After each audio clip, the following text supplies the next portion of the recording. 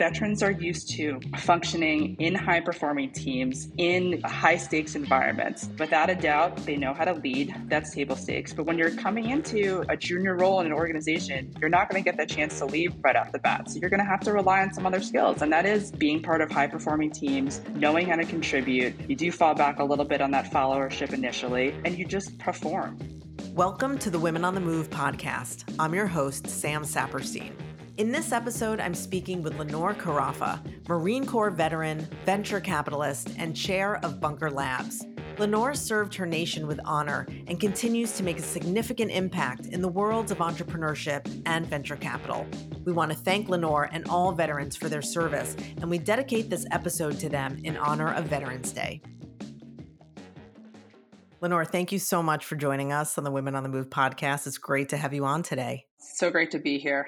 You have such an amazing career and so much extraordinary service to our country. So first of all, I just want to thank you for that. And let's start with that. You were in the military and would love to hear about your experience in the Marine Corps, why you decided to enlist, and maybe what some transformative moments were for you. I started the Naval Academy in 1996. At the time, I fully expected to be serving in the peacetime military. In those very early years, you first learn followership and then you learn how to lead. So I really had the opportunity to fail early, fail often, and truly learn from those mistakes. And in 2000, I was commissioned as an officer in the Marine Corps. My first assignment was to Camp Pendleton as a military police officer. The most formative moment that really sticks in my mind is, of course, September 11th, 2001. I'm driving to work a little bit late, and on the radio, I hear that the towers have been hit.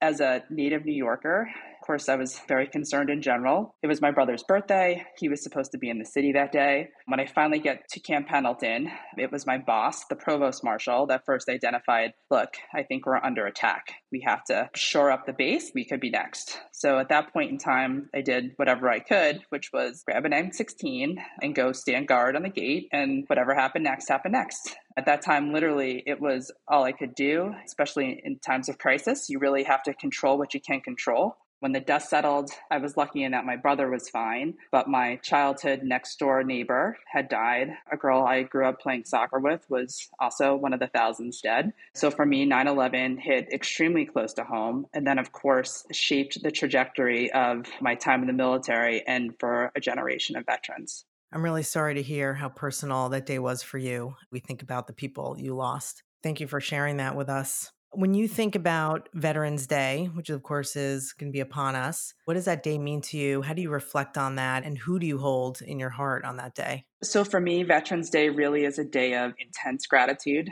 I am very grateful to be here and to be able to be called a veteran. It's not Memorial Day, but I know how fortunate I am to be here when others can't be. There's two Marines in particular that I reflect on. One is Captain Jennifer Harris, and the other is Dr. Kate Hendricks Thomas. Jen Harris was my Naval Academy classmate, graduated in 2000 with me. I last saw her when I deployed to Iraq in 2005. I believe at that point in time, it was her second deployment. Didn't see her after that. She was killed in action in 2007 during her third tour. The other person that I reflect back on is Dr. Kate Hendricks Thomas. So Kate and I were both military police officers in our early 20s. We were in Fallujah together for a little bit in 2005, the same deployment where I last saw Jen. She stayed in for a few years, but what we didn't realize at the time was things that we had been exposed to overseas would jeopardize our long-term health. At the age of 38, she was diagnosed with metastatic breast cancer, very much fought that for the next 4 years quite valiantly, and also fought for burn pit legislation literally to her dying breath.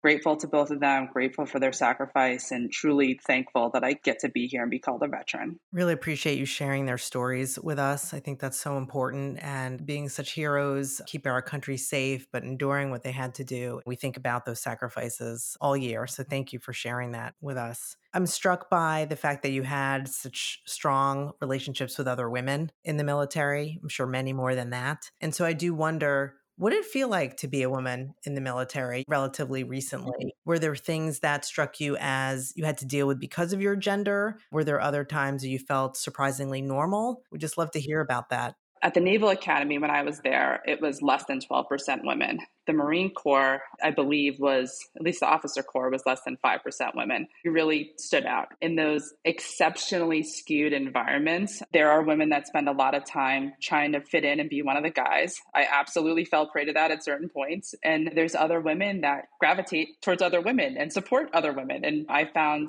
some true allies. I just told the story of two of them. At the end of the day, I'm grateful to have had that experience. When I step into a classroom in front of a bunch of hedge fund managers and I'm the only woman, it's not a new experience for me. So it's made everything else a lot easier. Oh, I bet. So you transitioned to corporate sector, to finance. And I'm curious why you made that jump. Why did you pick that sector to make your first entry into that world? I not so much picked the sector as it kind of picked me. My story for getting into financial services was because of another Marine. I had applied for a full tuition fellowship for the business school of my choice through Merrill Lynch. And it was summer of 2007. I'm starting to transition out. I literally go from running around the woods of Quantico in a green tree suit, training up new lieutenants, to the next day in the most expensive outfit I've ever worn, interviewing on Wall Street. I get brought into the wrong interview room, and in that room is a man by the name of Art Gorman. And he looks at me and he says, "So you're the other Marine." It's like, "Give me your resume so I can vote for you later." 30-second interaction, totally serendipitous. Doing what Marines do, he absolutely supported me in the process. He calls me the next day, letting me know that I received a fellowship. And he says to me, he's like, "Look, you just won the lottery." And I was like, "I know. Thank you very much. What do I need to do to repay you for this kindness?" And he said, "Just pay it forward." And his story was he was a lieutenant colonel that had retired after 20 years and started over as an associate. And he spent most of his enjoyable time on Wall Street getting other vets there that wanted to be there. So I'm forever grateful to him. Lenore, I love this story about how you first got to Merrill, and having worked with so many veterans at our company and know the value and the unbelievable skills they bring. I'm wondering, when you think about hiring other vets, why your candidacy was so well received, what are those skills that you think veterans bring in to the corporate sector? First, before I forget, I'd be remiss if I didn't thank JP Morgan for the support that they've provided for veterans, particularly over the last decade. I transitioned out 2007 through business school, graduated in 2009, and there really weren't transition programs at that point in time, right? So there were a bunch of veterans already on Wall Street that were literally just forwarding resumes. If that would come to you, you'd send them around. Also spend some time with them, trying to help them get through the interview process, because it is challenging translating those skill sets. So I remember my investment banking interview at Merrill, this civilian looked at my resume, is like, "What does any of this have to do with investment banking?" And I just said, I was like, I changed jobs every 3 years, minimally, new roles each time. I got in, I figured it out. Over the course of the year, I became the best at what I do. Veterans are used to functioning in high-performing teams, in high-stakes environments. Without a doubt, they know how to lead. That's table stakes. But when you're coming into a junior role in an organization, you're not going to get that chance to leave right off the bat. So you're going to have to rely on some other skills. And that is being part of high-performing teams, knowing how to contribute. You do fall back a little bit on that followership initially, and you just perform. That is just the perfect way to sum it up. And we absolutely believe that at JP Morgan Chase. When you think about what you were doing in the military, the high stakes that you were describing, and then going into the corporate sector, I'm wondering how you bring perspective to your jobs. On days now that feel stressful to you, or when you see colleagues stressing out, knowing that you've been through and all your training experiences, how do you bring that perspective and share with others that it's going to be okay? We first have to acknowledge the transition is hard. For me, I would seek out other veterans for support. We're all going through the same thing, trying to find our way in the civilian sector. My first summer as an associate, I still remember the day where it was probably my third time trying to get one line on a graph and page 32 of this pitch deck right, and I couldn't do it. And I just kept messing it up over and over again. And I just talked about performance, right? And I was clearly underperforming. I was very disappointed in myself. And I'm not ashamed to admit at this point in my life that I went into the bathroom and cried about it. Picked myself up, dusted myself off, got back in there and figured it out.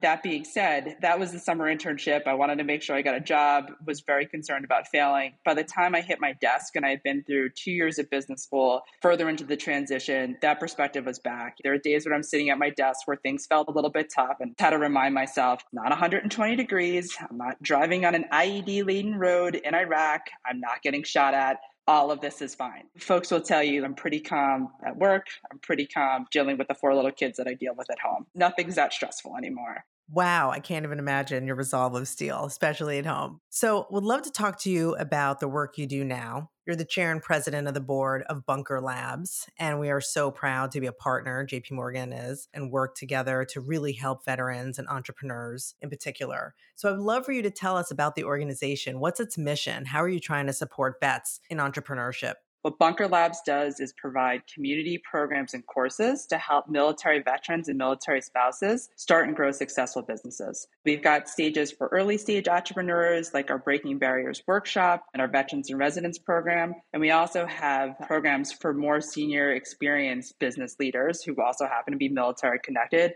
And that's the JP Morgan CEO Circle. Again, truly grateful for JP Morgan for supporting that particular program. Vets also love hiring other vets. So it really does have a magnifying effect when you do support some of these businesses that are a little bit further along, and the impacts they're able to have on their ecosystems closer to home. It's tremendous. So thank you. You've talked about so many of the important skills that vets bring in to the workforce, entrepreneurship in particular, where you have to keep fighting day after day, get yourself back up, fail, as you said, fail forward, fail early. What makes veterans uniquely suited to entrepreneurship, in your opinion?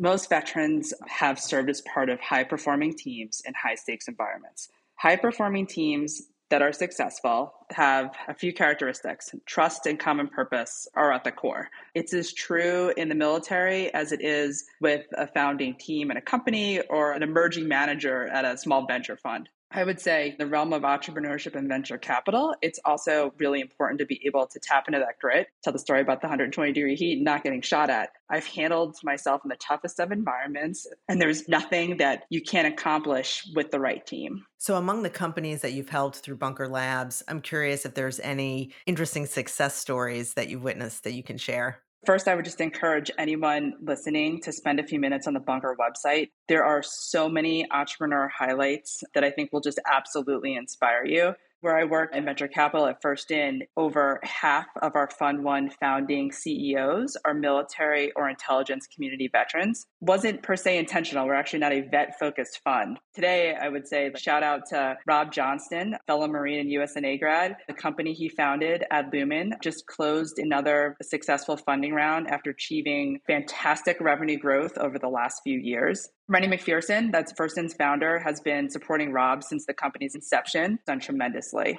Ling Xiao of Spectrum AI. So she is a former Army nurse turned successful entrepreneur. She was inspired to start Spectrum by her 4 autistic sons. So what Spectrum does is democratize access to autism care. She just successfully closed a Series A round in March. Unbelievable. And what a mission. Incredible. Thank you for that. You mentioned that you are at First In, a venture capital firm. And tell us about that. What is the mission of First In? How did you get drawn to that work? And how does the work then really overlap with Bunker Labs? Our vision at First In is to empower entrepreneurs who secure our freedom. So we do that by investing in early stage security technology companies. And security technology encompasses cybersecurity, defense tech, data automation/AI. Our core team is all military veterans. We all have had unique experiences. We have complementary, overlapping skill sets to bring to bear when we think about our investments. Our goal is to ensure that the companies that we invest in are truly positioned for long-term success. Once we invest, we continue to support those companies in whatever capacity they need it, from go-to-market to product road mapping. And with me, the specialty that I bring to bear is I spent a long time working at a boutique consultancy focused on organizational management and leadership development, and I'm able to bring that to our early stage companies. So you're looking and helping them with the people aspect, the leaders in their company, how they're going to grow their own teams? Absolutely. I've just been incredibly passionate about my entire career. I mean, it seems like that is a thread you can easily see woven through for you. You've also referenced the importance of veterans getting help, getting mentors, getting coaches, especially as they make a transition to a different career. Why is that so important, do you think? And if you're talking to other veterans, what advice would you give to them to really seeking out those mentors and support? Typically, when it comes to mentorship, what I see are transitioning veterans seeking out other veterans that have made the transition. That's fantastic, but that's also just one point of view. What I've learned in the 15 years since I've been out is we think we lead in diverse environments in the military, and then you get out and you spend some time in the civilian world and you realize it really isn't quite as diverse as you think. So I think seeking out mentors that have had dramatically different experiences than you as a transitioning veteran, that's probably the most important because you will greatly benefit from that diverse perspective.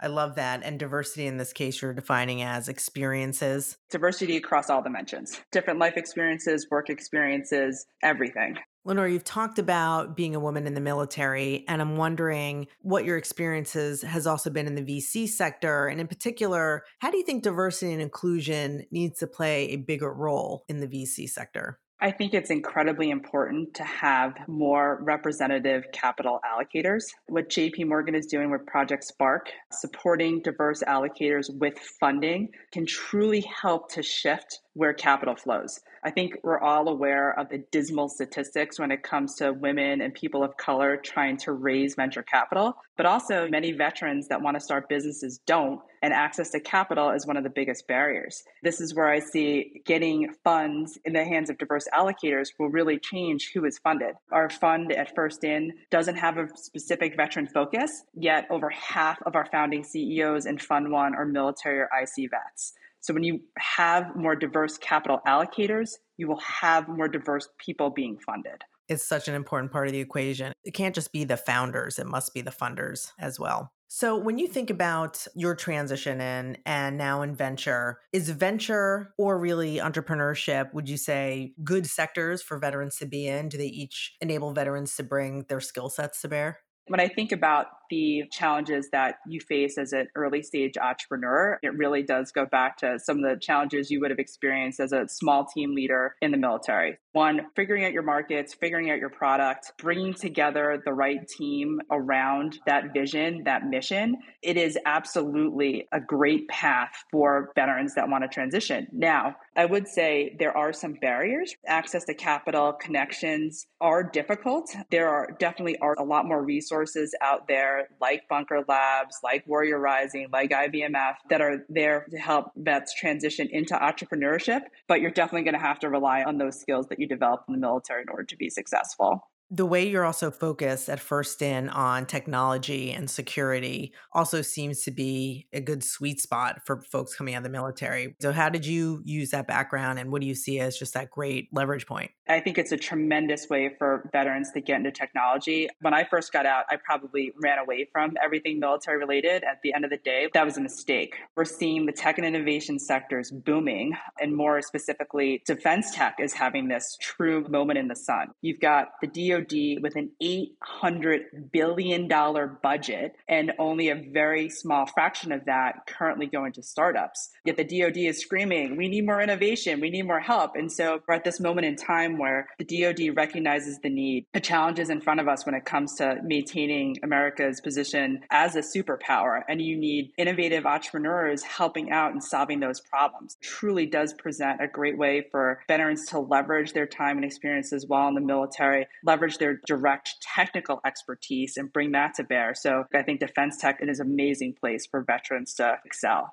So as I hear you describe defense tech, I have to tell you a funny story. I started my career working on a newsletter in Washington, D.C. It was called Technology Transfer Week. I thought I was going to be a journalist. I was at the time. And this whole purpose of the newsletter was to talk about technology being commercialized out of government labs into the private sector. So that's what I wrote about all day long. And some of the highlights was going to the Pentagon, going to speak with defense labs about what technology they were bringing out, and then going to see that like night vision that turned into goggles and all sorts of things. It was so fun. And I think about that all the time, that those technologies so important to our security, but obviously have so many applications to civilian life, to consumers. Do you see that too, that veterans can have that unique perspective in commercializing something outside the defense system? Absolutely. I think about Aloysius Boyle. He's a venture partner with us and also about to take over as CEO of one of our companies. And he is our go-to-market guru. Former Marine, really is able to talk the talk as a salesperson, really understands the products. He's tremendous from a go-to-market perspective. Veterans can figure that out and can articulate the value outside of the DoD applications. That's incredibly important too.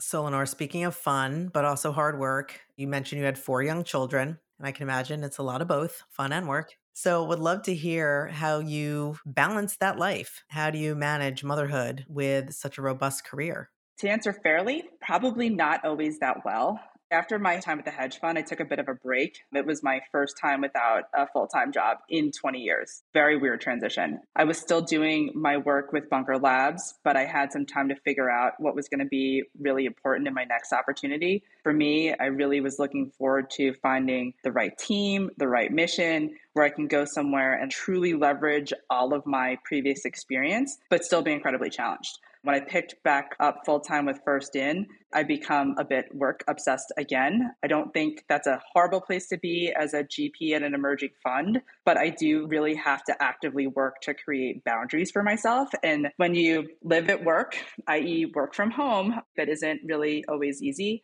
What's helped truly is finding the right partners, ideally both at work and in my home life. My partners at First In, both former Marines, we are all truly values aligned. The trust and common purpose is there. And they also happen to be at very much the same stage of life that I'm at. I've got 4 kids. They each have 3 little kids. They don't care if I talk to them at soccer practice at 5 p.m. They trust I'm going to get the work done, even if I'm not literally sitting at my desk from 8 to 6. Truly finding the right partners makes all the difference. You're so right. We've been talking to a lot of our guests this year about ambition. And I almost hesitate to ask you this question because obviously you are very ambitious, but in your perspective, your self perspective, do you consider yourself ambitious? And if so, what are you ambitious to do? I do consider myself ambitious. I think I've had to do a lot of introspection about what that ambition actually looks like over the past 18 to 24 months when I was taking a bit of a break and really think about how do I bring all of these experiences that I've had to bear in the right way? How am I going to make my impact over the course of the next 20 years? And I'd say between the work that I'm able to do with Bunker Labs, supporting that veteran entrepreneur ecosystem, what I'm able to do through my work at First In, empowering entrepreneurs who secure our freedom, I'm able to have impact through both the nonprofit work that I do and in my day job. Ultimately, Bunker is going to be successful in supporting veterans in that space. First In is going to be successful in empowering entrepreneurs who secure our freedom. We're going to grow a big fund. We're going to have a great impact going forward. So yeah, I definitely am a bit ambitious. But I love how crystal clear you are, both in the nonprofit world, the for-profit world. You just seem very laser focused on these things and have found a great way to bring them together for one singular purpose, just through different channels. I love this way you've approached it. And I also love this portfolio view of life, really, that you have, which is how you're doing different things, again, with the same goal. Nothing I did in the past really makes sense. I didn't have this really crystal clear career trajectory. These are the things that I need to do to get to wherever it is that I'm going. I lucked into some of those experiences. The time on Wall Street was tremendous and definitely influenced some of my early thinking. Those things didn't make sense until I stepped into this venture capital space. I've got the financial acumen. I've had the experiences helping other organizations grow, helping leaders develop, and didn't really see early on that the right place for me long-term could be in venture capital. Didn't aspire to it, but I was lucky enough to have Rennie McPherson say, when it's early stage investments, we need someone that understands the markets. We need folks that are great at the technology, and we also need someone that's great at team. That's really where I spike. What's so interesting about that is, well, on the one hand, you could say you took a risk going into VC. You really didn't, because you had those underlying skills. You were just applying them in a new way. Would you agree with that? I would absolutely agree with that. I would also say, look, the risk is there. It's an emerging fund. We're only on fund 2. We are in probably the toughest fundraising environment that anyone's seen in years, particularly for emerging managers. But It's de-risked in that I have the right partners in this fight. I'm literally working with who I believe are two of the most incredible investors in their particular areas of expertise, and that's defense tech and cybersecurity. And we also have this moment in time when there is this recognition that if we don't fund these technologies, fund these entrepreneurs, literally America may lose its place as a superpower. We're at this moment in time where I think we're going to be able to be successful and help keep America on top. Amazing mission right there, the biggest. So are there any specific projects you're working on now that you want to share with the audience? The Journey to Lead program. So it's not a project I'm working on. I'm incredibly grateful for the support and the mentorship that I'm getting. But the Journey to Lead program is taking applications now. I am surrounded by some of the most incredible female peers and mentors that I could possibly learn from. I mean, they literally inspire me every day. From a bunker perspective, if you're a military-connected entrepreneur, mil spouse, veteran, kid of a veteran, we don't care, military connected in any way, if you're interested in learning about entrepreneurship, join our community. And from a First In perspective, if you're an entrepreneur or potential investor in the security technology space, please just connect. So as we wrap up this conversation, what message or encouragement do you want to share with veterans who might be listening to this around Veterans Day? So I just want to remind everyone that, look, the transition is hard. It is very hard. But if you're open, you'll find your mission and purpose again. It'll never be the same, but that is okay. Do your best to stay involved with the veteran ecosystem. Find others that get it and get you, and then keep paying it forward. And remember, there really is nothing that you can't accomplish when you surround yourself with the right team. Thank you so much. That is so powerful. I really appreciate that, not only for veterans, but really everyone in general. Those are great words. Lenore, thank you so much for talking about your experiences, for everything you do for your community, for women. It's just a pleasure to speak with you and to know everything that you've worked on and where it's going in the future. So thank you. It's a pleasure to speak with you.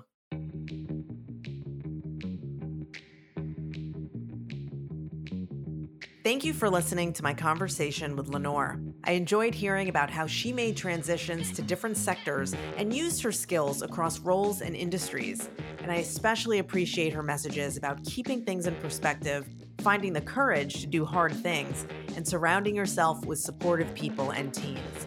JP Morgan Chase is a proud partner of Bunker Labs. For more information, go to bunkerlabs.org. The mission of Women on the Move is to help women in their professional and personal lives. Our goal is to introduce you to people with great ideas, inspiring stories, and a passion to make a difference. To learn more about Women on the Move and listen to the full library of this podcast, please visit jpmorganchase.com/WOTM. For JP Morgan Chase's Women on the Move, I'm Sam Saperstein. JP Morgan Chase Bank, N.A., member FDIC.